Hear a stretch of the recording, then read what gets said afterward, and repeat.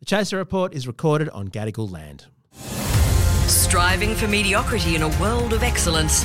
This is The Chaser Report. Hello and welcome to The Chaser Report with Dom and Charles. I am Dom. He is Charles. Hello. And our guest today is comedian Grace Jarvis. Hey, Grace. Hi, thanks for having me. Your show has an excellent title. This is the last Goldfish that I'm going to eat for you. It's on at the Sydney Comedy Festival, 29th and 30th of April, 9th to the 13th of May at the New Zealand Comedy Festival, and, no boasting, 2nd to the 13th of August at the Edinburgh Fringe. Hello. Oh, very nice. How many goldfish were harmed in the making of this show, Grace?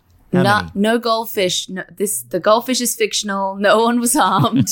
I'm slightly disappointed by that because I saw the title and I thought that I have so many questions about this. I'm so glad we get the chance to ask them here. Well, it's called that because my dad thought that would be a good name for a comedy festival show when I was about 19 and had only been doing comedy 8 months, and I wrote it down, and then that's the story. My dad is very involved in my career.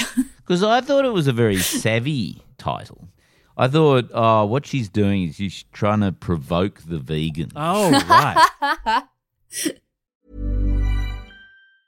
Quality sleep is essential. That's why the Sleep Number Smart Bed is designed for your ever-evolving sleep needs. Need a bed that's firmer or softer on either side? Helps you sleep at a comfortable temperature? Sleep Number Smart Beds let you individualize your comfort so you sleep better together. J.D. Power ranks Sleep Number number 1 in customer satisfaction with mattresses purchased in-store. And now, save 50% on the Sleep Number Limited Edition Smart Bed for a limited time. For J.D. Power 2023 award information, visit jdpower.com/awards. Only at a Sleep Number store or sleepnumber.com.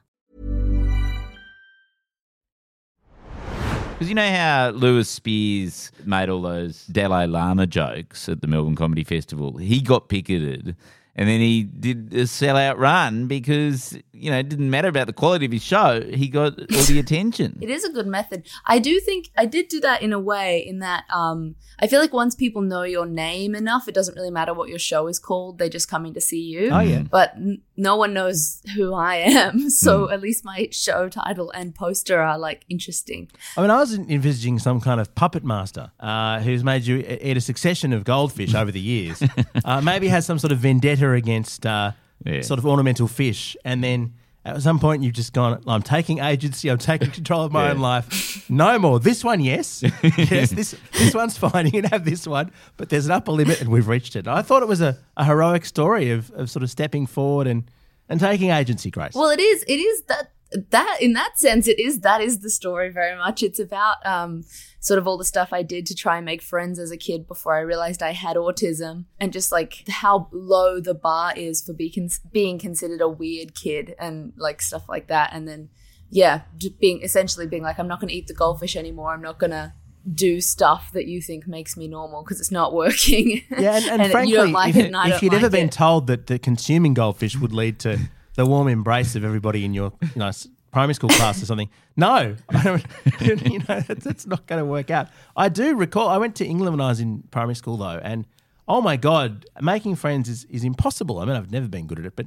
I had to pretend to like soccer for years. Oh God, in England, yeah. That's worse than eating a goldfish. I think my problem is that I never pretended to like anything I didn't like. And so maybe that would have helped, actually. I never thought of it as an option for some reason, which is probably half the problem. That's a genuine question. Would you rather have friends or integrity? I don't know. I don't know the answer to that. Autistic people usually say integrity. Well, but isn't it that it just doesn't occur to autistic? Because my son's autistic, and you sort of go, well, why don't you just – because we were at a party yesterday and there was a whole lot of people playing, Nintendo Switch, like kids his age. And we went, but like, you like Switch, don't you? Like, you like playing Nintendo. And it was like, but I don't like that game. And it's like, and that was the end of it. It's like, why can't you just pretend that you like that game? But it didn't occur to him. Oh, I understand his logic so much. But I'm wondering if that's correct in the long run. Right. Because otherwise you twist yourself into knots and you end up spending hours playing a crap game that you hate. Who's the winner in that scenario? But you end up with friends. But they're not real friends if they make you play the bad game, Charles. I don't know. He's right. I think this makes a lot of sense. I think I'm convinced by the logic of this, actually. So let's cut to the end. Like, not spoiler alert, but do you have friends now? Like, did you get to work out how to do that? Yes. Well, I didn't make friends my whole first year of uni, and I didn't drink, which I think was half the problem again, because all 18-year-olds want to do is get completely wasted. And I was like, I have a chronic pain disorder. I'm going to dislocate an ankle. I can't get more relaxed than this. And then I eventually was like, oh, I'm 18. I can go into bars to do comedy. And so, yeah, I made friends.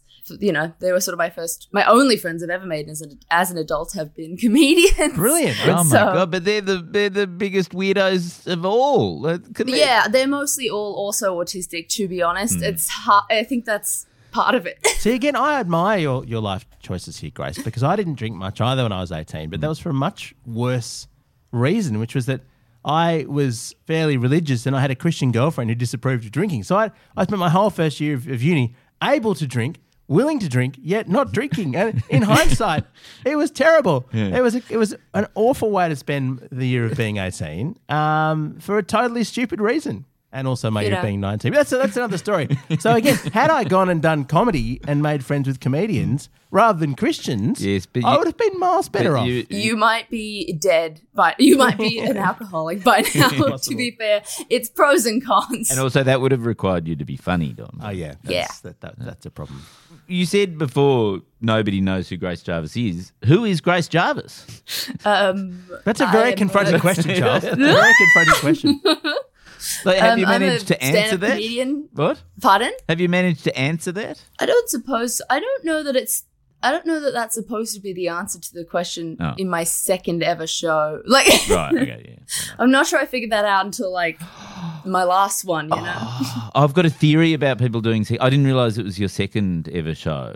I've got a theory. It's my third ever show, second solo show. Is it like difficult second show? Yes, absolutely. So, and I saw this even this year. It happens every year. People have a sort of successful first show and they go, oh, yeah, I'm really good. And then they do the difficult second show and they get earnest or ambitious, right? Like they go, oh, I'm going to do, and I've got a friend, I don't think I will name her name because it's too bad, right? Oh, no, maybe I should. Sarah Kendall, right? So who's very successful. I adore Sarah Kendall. She's part of the reason I started comedy. Oh, right. Well, there you go. Amazing. Yeah. I mean, she's very good at it now. Yes. No. I used to watch her on the gala when I was a kid. I loved her. Yeah, she's brilliant, right? And her first show, brilliant. Sold out every night at the Melbourne Town Hall, blah, blah, blah, blah, blah.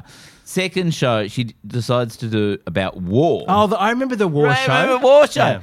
And it's like the most ambitious idea. Like, I am going to do a show which isn't necessarily even funny, but it does end with the moral that war is bad, right? and she did. And she's not wrong. And yeah, she's not wrong. But it sort of it wasn't funny because, like, I mean, it's sort of. Well, unfortunately, most of my shows are a little bit about war because I'm raised by veterans. So. Oh wow! Oh dear! Right. Unfortunately, whatever I try and write, I always end up with a little fucking joke about veterans or I think the difference might be that's actually a connection with lived experience of war rather than a comedian coming in and going, hey guys, I've got this amazing insight about war. It's not bad. Great. It's bad news, guys. But it is hard I condone this. Also, bad news. But also, don't they make you come up with all the the title men in my of the show? life have PTSD. Oh my God. What did you say? Don't they make you come up with the title though months before? Oh yeah, so that's you've then why. got and so that's why I think with the Will Anderson approach is sensible because just endless puns on your name that have nothing to do with the content of the show. Whereas if you said Michael Hing does that as well. Yeah. That's also long his live method. the Hing. You don't have to. If you said it's going to be theme. called War, then you can't go, okay, here's a bunch of observations about cafes. You know, you just kind of box into a corner. Well, you could do that with Grace Jarvis. Grace is a perfect word. Amazing Grace. Yeah. Not an original. Yeah, I have sort of not done it on purpose. No. Just in that I'm already sort of treading on Will Anderson's turf, what with my having chronic pain in my hips. Oh, yes. Yeah, that's... I don't want him to think I'm coming for his territory. That must be inconvenient to have a very unpleasant medical condition that is the same as a comedian who's already done shows about it. Yes. I know. He's already come. I used to watch him on the gala too, and he would do jokes. I can't remember the joke I can't remember what year it was, but he had this joke about how he has a doctor, and he was like, the doctor was like, what do you take for daily pain? And he said, I take Panadol Osteo. And he went, oh, Panadol Osteo, you can take that every day because it does fuck all. You should take that Panadol Rapid. It does fuck all quickly. And I was like a 15-year-old with chronic pain being like, this guy gets it. He does do fuck all. Hey, it's Paige DeSorbo from Giggly Squad. High quality fashion without the price tag. Say hello to Quince. I'm snagging high-end essentials like cozy cashmere sweaters, sleek leather jackets, fine jewelry, and so much more. With Quince being 50 to 80% less than similar brands. And they partner with factories that prioritize safe, ethical, and responsible manufacturing. I love that. Luxury quality within reach. Go to quince.com/style to get free shipping and 365-day returns on your next order. Quince.com/style. The Chaser Report. Now with extra whispers. Do you feel like you've been boxed out of most of your identities? Because, like, Hannah Gadsby probably has the upper hand on autism now. Damn it. Will's got the chronic pain. I'd forgotten. Do you need to acquire some other sort of terrible... Oh, not terrible. I mean, wonderful difference that you can sort of trade on. Maybe you could talk about awkward interviews. That would No, that's mine. That's mine. I've already locked that up. Yeah, I guess I'm more of a combo. I've got the children of veterans thing, Yes. chronic pain, autism, PTSD. Like, I got a lot of elements I can pull from. And so your parents, they went to war? My dad, yeah, he was in Iraq and East Timor and Papua New Guinea. Yeah. Wow. And does he not talk about it, or does he talk about it? He talks about it. It's weird. I don't know if this is like a universal dad experience, but he'll reveal his lore in very short bursts. Yes. So every time something new comes up, my sister and I are like, write it down. My grandfather was like we haven't that. heard this one before. You'd get Write the it down. very occasional little tiny burst of insight into some horrific thing that he did. Because he got given the Distinguished Service Cross, my grandfather, and we don't really know why. And it was either, he always sort of was playing it down as like it was some administrative error. But presumably that's not a thing. Like, presumably he did some amazing / terrible thing that we'll never know about. Yes.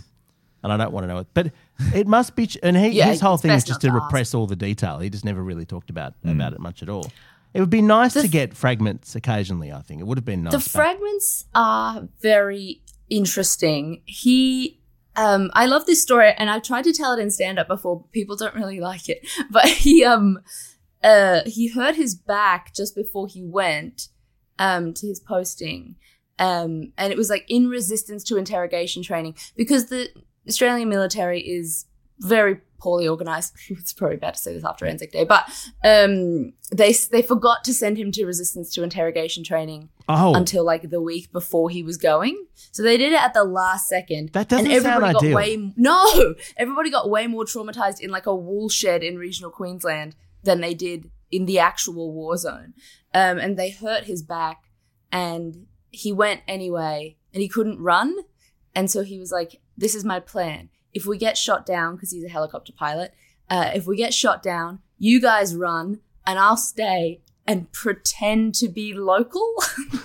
Oh my God. Which is a phrase that I have always adored, because my dad is a white man who speaks English. What would that be? What would pretending to be local look like? Just sitting in the sand like a Monty Python sketch? Amazing. Like, yeah, that wouldn't last all that long. No! I can imagine though. I mean, I'm not an expert in anything to do with the military, but I would think that at the point where your training leaves your recruits unable to run in a war zone, you've kind of fucked it up at that point, haven't you? I reckon reconsider. Yeah. I think everybody was very upset. I was very little. I do feel a bit weird about telling these stories, but you know. But it's worth noting. I was not participating in the conversation. But it is comedically bad. It's clearly like darkly bad how that they fucked up the training to that degree. That fucked up you were so supposed to have badly. resistance to interrogation training. You're going next week. Let's just squeeze a bit in. We'll do it in a wool shed. Let's tie There's a you wool up shed in a here, wool shed. and your back might not make it. But at least you will have had the resistance to interrogation training, while at the same time giving you an injury making you unable to escape and thereby inevitably getting interrogated. Requiring you to use resistance to interrogation training. It's like I think it was literally they were like, well, we can't go without ticking this box. Yeah. And it's like, can you have a little bit of nuance around this situation, it's like, maybe? well, you've trained for it now, so we may as well make sure you need it. Yeah. Anyway. Yeah, true. Ouch. I wrote an essay in uni about how my dad got injured and then he went and then he got deployed and then he came back and my childhood guinea pig had both of his back legs paralyzed. So he also couldn't run. And I think the purpose of a guinea pig is to teach a child about death. Oh, right. Yeah.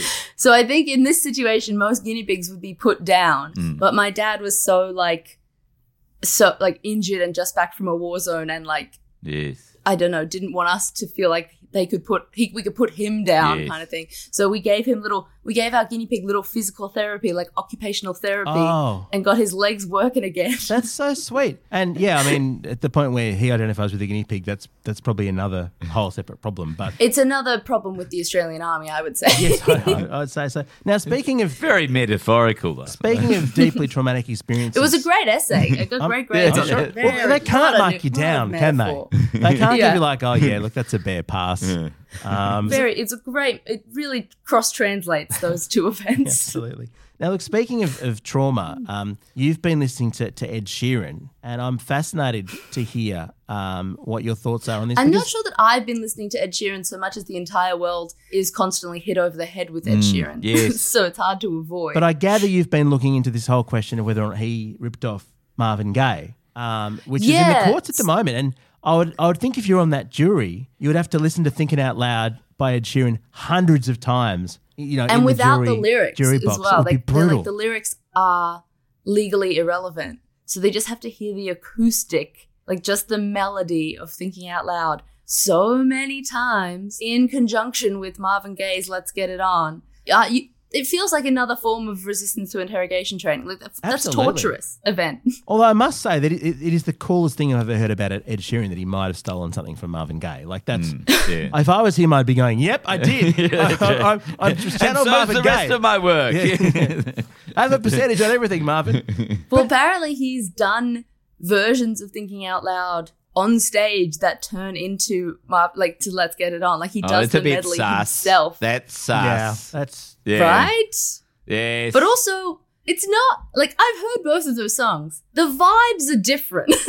yeah, because Ed Sheeran cannot, within any as talented as he is in many ways, there is no soul in the man. Like you cannot. He has 0% Marvin Gaye vibes. He might be all. He might. He's got a soul, but it's not horny. It's not horny enough. There's no sexiness There's in no any of Ed sexual Sheeran's chemistry. songs. No. No. If anything, he's asexual. If anything, playing an Ed Sheeran song in the bedroom, I would think would quieten things down. Like if you brought a date home and you wanted to not get it on with them, you'd put on Ed Sheeran, wouldn't you? Ed Sheeran is what you play when you're closing down a cafe and you want people to know that you're not open anymore.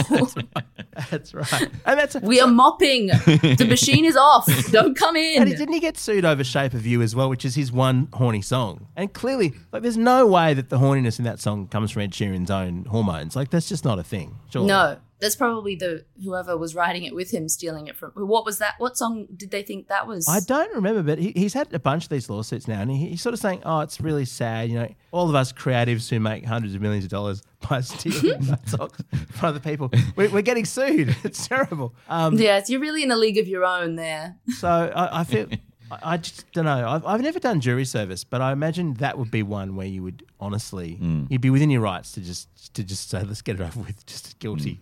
Guilty, don't let me listen to the song anymore. Well, I was listening to it last night because I was like, I had heard the song before, never on purpose. It just like comes into your life somehow. It's like when I was about 14, I accidentally saw Jessica Mauboy like 3 times, none of them on purpose. She just kept showing up places I was. How? Was she stalking you in essence? I mean, what's going on? I think she did the Toowoomba Carnival of Flowers, so she was there. And then I think she was at a scout jamboree I was at. It was weird. I just kept showing up places where Jessica Mauboy was performing. You hit exactly the right level of uncool events for Jessica Mauboy to be like, of course, Carnival of Flowers, Jessica Mauboy, that makes sense. She crushed it. Scout jamboree, get her out. Eurovision. Say what you will about Jessica Mauboy, she goes all in every time. But yeah, I was listening to the Ed Sheeran song, and I guess I can vaguely hear a similar chord progression to Let's Get It On, but it's so sexless that I wouldn't even have made that comparison. Like, I can't believe the people in charge of Marvin Gaye's estate made that comparison. Actually, that's true. Because it's very embarrassing for the Marvin Gaye estate. He probably have plenty of money as it is already. To be going, yeah, we think Ed Sheeran's song is like Marvin's. I would have thought you'd be going, no, there's absolutely no resemblance.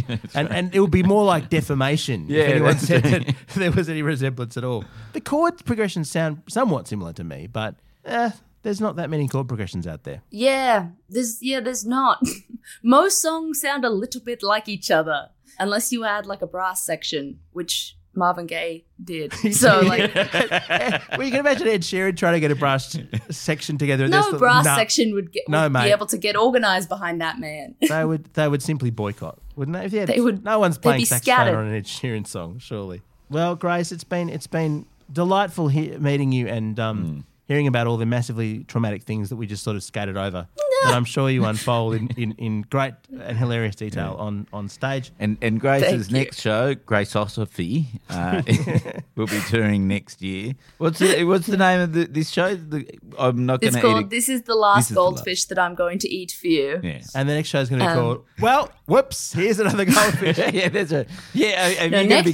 Next year I'm writing a show about nothing. No themes, no tales, just shit I saw on the street. That's good. How you get commercially Shit I saw successful. on the street with Grace Jarvis. Good. Yeah, that's good. It sounds very just honest. Observations of odd people on the street and pigeons. Catch Grace at the Sydney Comedy Festival, 29th and 30th of April, the 9th to the 13th of May at the New Zealand Comedy Fest, or 2nd to the 13th of August at the Edinburgh Fringe if you're, I don't know, Sarah Kendall or something listening to this. Our gear is from Road and we're part of the Iconoclast Network. Thank you, Grace. Thank you so much. Thanks for having me. Thank you. Hey, it's Paige DeSorbo from Giggly Squad. High quality fashion without the price tag. Say hello to Quince.